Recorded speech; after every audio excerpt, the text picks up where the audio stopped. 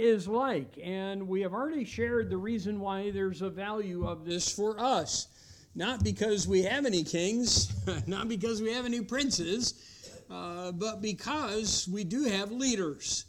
And leaders need to learn from God the direction and wisdom He has for leadership. And there are some great principles that we can glean just from studying out the subject of kings and princes in the book of Proverbs. You know, we've already told you, I'm going to try to find it real quickly, 44 times in 40 different verses Solomon speaks of kings. Now again, twice that is referring to Hezekiah is mentioned once, King Solomon, but other than that, the references and by and large are just in regard to lessons to learn. And there's some value again in it. So we gave you the introduction last week, and we are under information. And so we'll look into that. Let's pray and ask God to help us. Father, I do pray that you would give us your wisdom tonight. Help us to learn about leadership and to see the valuable lessons that there are to learn in studying out a very interesting and a very different topic in the book of Proverbs.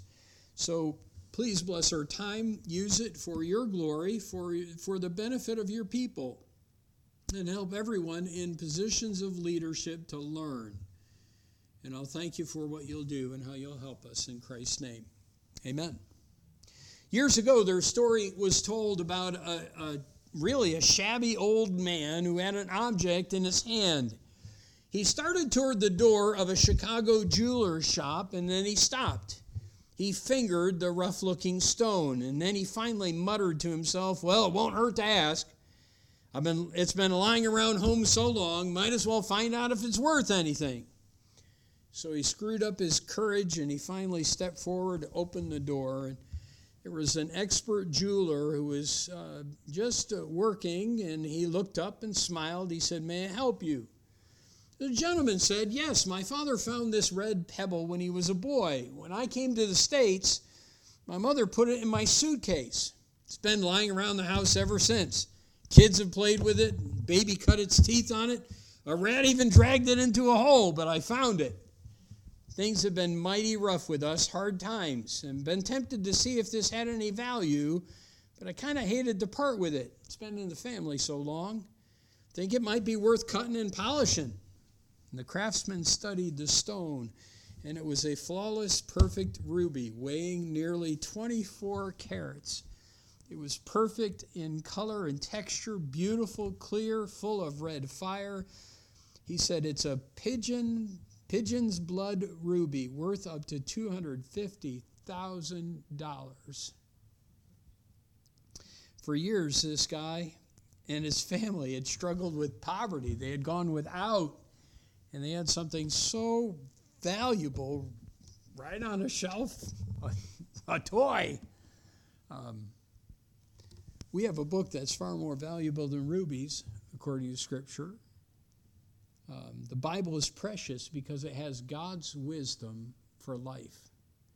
And that's what we learned about, and that's actually was the first characteristic we mentioned in Proverbs chapter 8, verses 15 to 17. Those who are good leaders understand the need for wisdom, and they love and seek it. In other words, they love and seek for God's word and God's truth. We also learned that they care for those under their authority in chapter 14 and verse 28. And then we left off, I believe, with this point, they favor good men and they frown upon bad. Now, we looked at chapter 14 and verse 35, but I told you to turn to chapter 16, and there's a reason. In chapter 14 and verse 35, we see both the favor of good men and frowning upon the bad. In chapter 16 and verse 13, we read these words, righteous lips, dealing with the positive side of this, are the delight of kings, and they love him that speaketh right. If a man's a good leader, he seeks out people who are wise and he shows them favor, those who are righteous, those whose lips are controlled by that which is right. They understand the value of being able to get counsel and listen to and hear from those who are who have God's wisdom. So they favor good men. They frown upon those who are bad. Look, if you would, at chapter 22 and verse 11. There's actually 4 different proverbs, but chapter 22 and verse 11 says, "He that loveth pureness of heart, for the grace of his lips, the king shall be his friend." So look, good men, kings, those who are leaders, favor good men. And here's the reason why. They've got something to share. Those who hang around the wrong kind of people, those who make friends with the wrong kind of people, are going to be affected in a negative way. I was thinking about this. The story of Esther. You know the story well, okay? King Ahasuerus. At the beginning of the book, is he making good decisions? No, he's not. All right, why? Because of the people he surrounds himself with. And that happens to be, anyone know the name? Haman.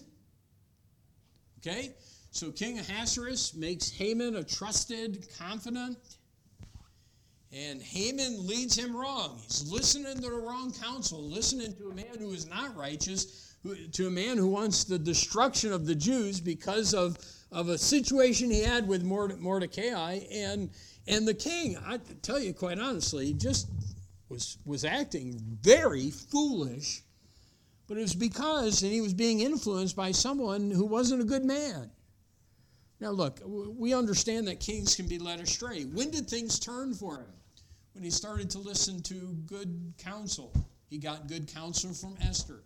He got good counsel then and followed up for years to come from Mordecai, who ended up being, if you would, in Haman's place.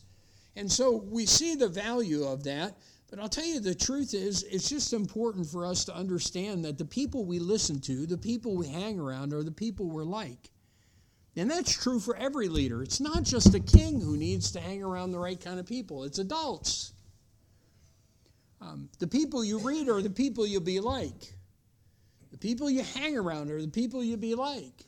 So look for those who have a right kind of heart, who are going the right way. A good leader surrounds himself with good men and distances himself from evil men and removes them from places of influence whenever possible. Look, if you would, at chapter 25. Chapter 25 and verse 5, where we see kings mentioned again. Take away the wicked from before the king, and what's going to happen? His throne will be established in... All right, so get this. The people you hang around is the people you end up being like. And I would say even more so today, or at least today, the people you read are the people you're influenced by. Look, you got to be really careful. You got to be really careful of people that you listen to. I think Christians, parents need to know this. There's so much information on the internet available, good and horrible. And you've got to be very discerning and wise. There's a lot of preachers out there, good and absolutely horrible. And you need to be really careful who you listen to. You say, well, I really like this guy. It doesn't matter whether you really like this guy. What's important is what they're teaching. And you've got to be discerning, because if you're going to be a right leader, it is dependent upon your being around the right people and having the right people influence you. That means the books that you read and other things. You just have to be extremely discerning. And the Bible carries that out. A righteous kingdom depends on surrounding yourself with righteous people. That makes sense, right? Because according to the New Testament, evil communications corrupt good manners. Do you know where that was given? It was in 1 Corinthians 15, where he's dealing with the resurrection. And there was some false teaching the people were being affected by. And he says, look, don't listen to these people that say Christ isn't risen from the dead. These were Christians. He said, evil communications corrupt good manners. Don't hang around with them. And don't read them. So many people get confused today. People get sucked into false religions today because they start listening to evil people. And that would include Mormons, and that would include Jehovah's Witnesses, who are very deceitful in their practices and will do anything to lead people astray. And there's a lot like that, so you got to be careful. So be careful of your associations. They favor good men, good leaders, and they frown upon bad. Let's move on. Chapter 6, back in chapter 16, and we're gonna move around a little bit, jump back and forth. Back in chapter 16, and in verse 10, we read, "A divine sentence is in the lips of the king. His mouth transgresseth not in judgment." Let me ask you, what does that mean, his mouth transgresseth not in judgment? Anyone have any idea? It's not a sin for him to pass judgment on people. Okay. All right, that would be very true. It is not a sin for him to do that. That is his job. That's his responsibility. So I think we could probably make that tie into that statement. It's a real interesting thought and a real interesting idea that Solomon brings forth when he shares his proverb. I put it this way: they seek to rule justly. Now, what's interesting about this verse in this proverb, chapter 16 and verse 10? The picture seems to be this: that when an authority dispenses judgment in a righteous way, that it's actually divine judgment. That it is as if they are speaking for and as God. Not that they are God, you understand that, okay?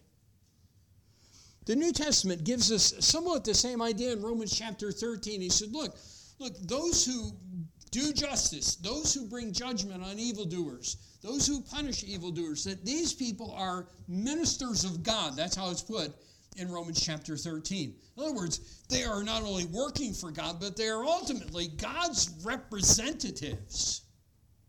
So that when a king sits in judgment, or we would say today in our country, when a justice sits in judgment and they judge justly, not according to what they think, but what is right, good and true. And when they judge that way, they are speaking for God.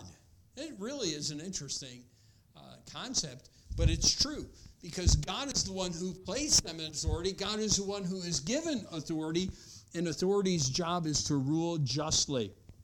This is also brought out, look in chapter 20 and verse 8. Chapter 20 and verse 8. And someone read that verse for me, if you would.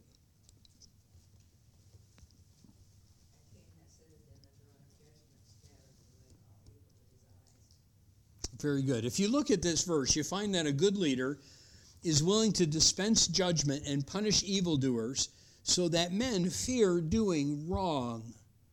The king that sitteth in the throne of judgment, the one who does that, who's willing to do that, who takes that position and is willing to take that. By the way, a lot of times people want to pass off the authority. I don't want to do that. I don't want to be the one making the decision. I don't want to be the one who faces the consequences of this. But a king that is willing to dispense justice is a good king, a right king. And it leads to those who fear doing wrong. Those under authority ought to know that leaders won't tolerate evil and will deal with it. And look, that's not just true in government, it's true in the home. There are, I see it. We see it out all around us today. Parents have no control of their kids. Kids rule in their home. And it is amazing how adults end up obeying their kids rather than kids obeying their parents. And there is a truth brought out in Scripture and in this verse that shares about leadership, is that authorities need to take authority. Good leadership doesn't just let a child talk back or disobey rules without punishment. A good leadership requires, sometimes in a church, that church discipline be taken on someone who's not doing right. It's just what God has designed, and good leaders understand that. We could also say that a good leader doesn't leave justice and judgment to others to dispense. A husband shouldn't leave discipline all to his wife, although a wife should be involved in it at times. A husband should be involved as well. We gotta, you know what? The reason why some don't do this is because people don't want to dig into wrong, find out who's guilty, and dispense justice. Sometimes because they just want to keep the favor of their kid or whoever's under their authority. And that's not right. Good leader does that. Missionaries, I hear it all the time. We just heard it from the cooks were talking about how when they were in South Africa, in Uganda, things were done by bribery. In fact, the police would kind of wait for the bribe to come their way to see what they were going to decide and what they were going to do next. There were times where they'd kind of just be standing and waiting for you to give them something. And, he was just saying, we never did it, but that's what they expected. And that was the way a lot of times they lived, rather than doing right and not being, if you would, bought. Look in chapter 29. Just take a moment. In verse 4, I think that kind of relates to this. Yeah, the king by judgment establisheth the land, but he that receiveth gifts overthroweth it. Ultimately leads to the destruction of a land. If someone can be bought, ultimately you're going to have a corrupt society. And I'm kind of afraid that we're there. You have a bunch of leaders that can be bought, and they are bought. And it's a shame when leaders take junkets to all sorts of foreign countries. You know what those are? Those are bribes. They don't call them bribes; they call them junkets. There's a nice term for a bribe. Yeah, well, sure, you'd like to go visit such and such a place. Fine, we'll take care of all your expenses. Here, help us out, would you? We got this vote coming up pretty soon. It's an amazing thing. It's sad. Look in chapter 16 and verse. Go back to chapter 16. Should you keep your place there? Put a marker in chapter 16. Number 5. In verse 12 now, it's an abomination to kings to commit wickedness. So what do they love? It's an abomination to kings to witness wickedness, for the throne is established by. All right, so they love. We're going to say the positive thing first. They love. It's right there. Righteousness. Thank you very much. And hate. All right, evil. It's an abomination for kings to commit wickedness, or you could say wickedness. They love righteousness and hate wickedness. A leader ought hate unrighteousness in his own life and in the lives of those they lead.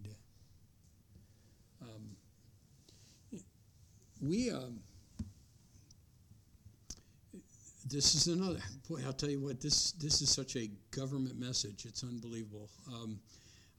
I keep wanting to get off on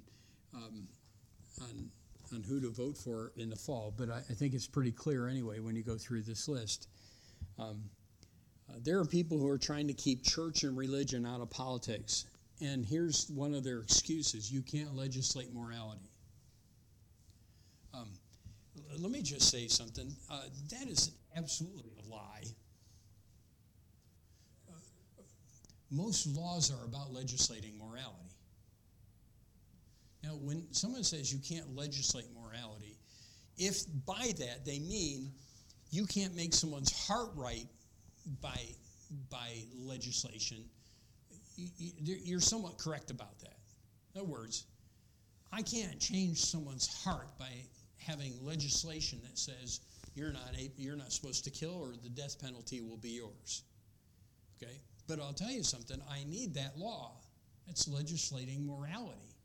It's saying there's right and there's wrong. most laws legislate morality. So when someone says, well, see, church shouldn't be involved in politics because the government isn't supposed to legislate morality. Yes, it is. The government is responsible to protect life, so that it's supposed to say abortion is wrong. I don't care about any ruling in the 1960s. And I don't care about anyone else's opinion. Life is life, and it's to be protected.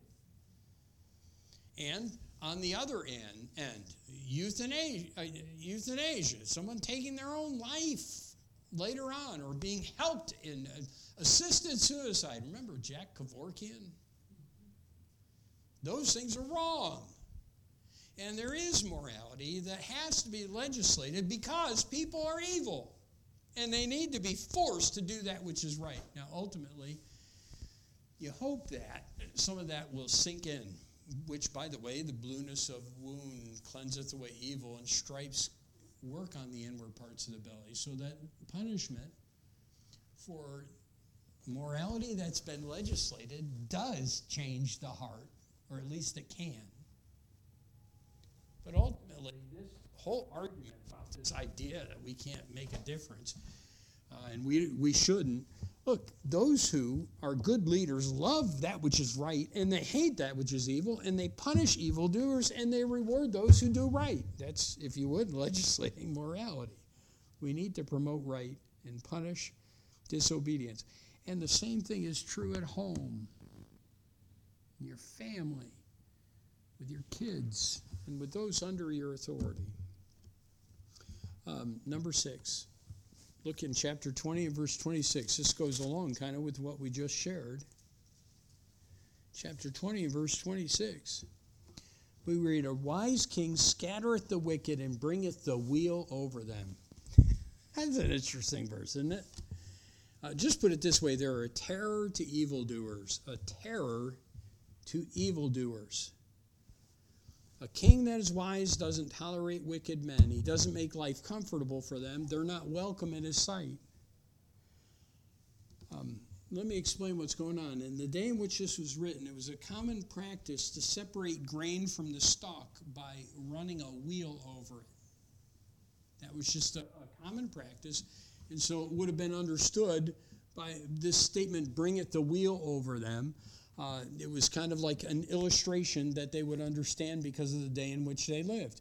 This wheel was used to separate the chaff, the stalk, the useless stuff, from that which is good and that which is right. And Solomon uses this as an illustration how the wheels of justice, you ever hear that statement before? See, we should have used that on Saturday with the salt activity. The wheels of justice, all right? But the wheels of justice are set in motion to bring judgment, to stop evil, to separate the good and the evil and the good and the bad. And that is the picture that Solomon wanted us to have about a leader. Leaders are should be a terror to evildoers. I'll tell you something. I didn't fear my dad because my dad would tear into me. He would beat me mercilessly or anything else, but I feared my dad finding out when I did wrong. How many others lived in a home like that? Not in a wrong way. Well, good. I'm glad to hear it. Not in a wrong way, but in a right way. And there is an aspect in which we should fear the wheel of judgment. And we're going to pick up at number 7 next time we have opportunity. Might be a little way off, but we're going to pick up about the next thing we see from good leaders. But here's the thing. No one in this room is going to have problem voting at the end of the year. And if you do, I can help take care of that real simply, because it is really clear and real simple who you should vote for, who you shouldn't. But this really is important for us to consider, because it involves most everyone in this room, because most everyone in this room is a leader in some way. And they're just good things for us to remember and to focus on and to think about, to sharpen our thinking about what I'm supposed to do as a leader. It's been a help to me, not just in, hey, the government, because we can always point there, but just as well. This is what leadership does. And it's important for us to know these things. Father, thank you for your word. Thanks for the opportunity to get together. And thank you for giving us instructions like this in the book of Proverbs that deal with what we probably would have said at the beginning was just an obscure, unapplicable bunch of verses in Proverbs. And yet, there's things to learn. So help us to glean what we ought and to learn from and practice what we should as we look at this subject of kings and princes in Proverbs. And I thank you for the principles you give us. In Jesus' name, amen. Lord bless you as you lead well.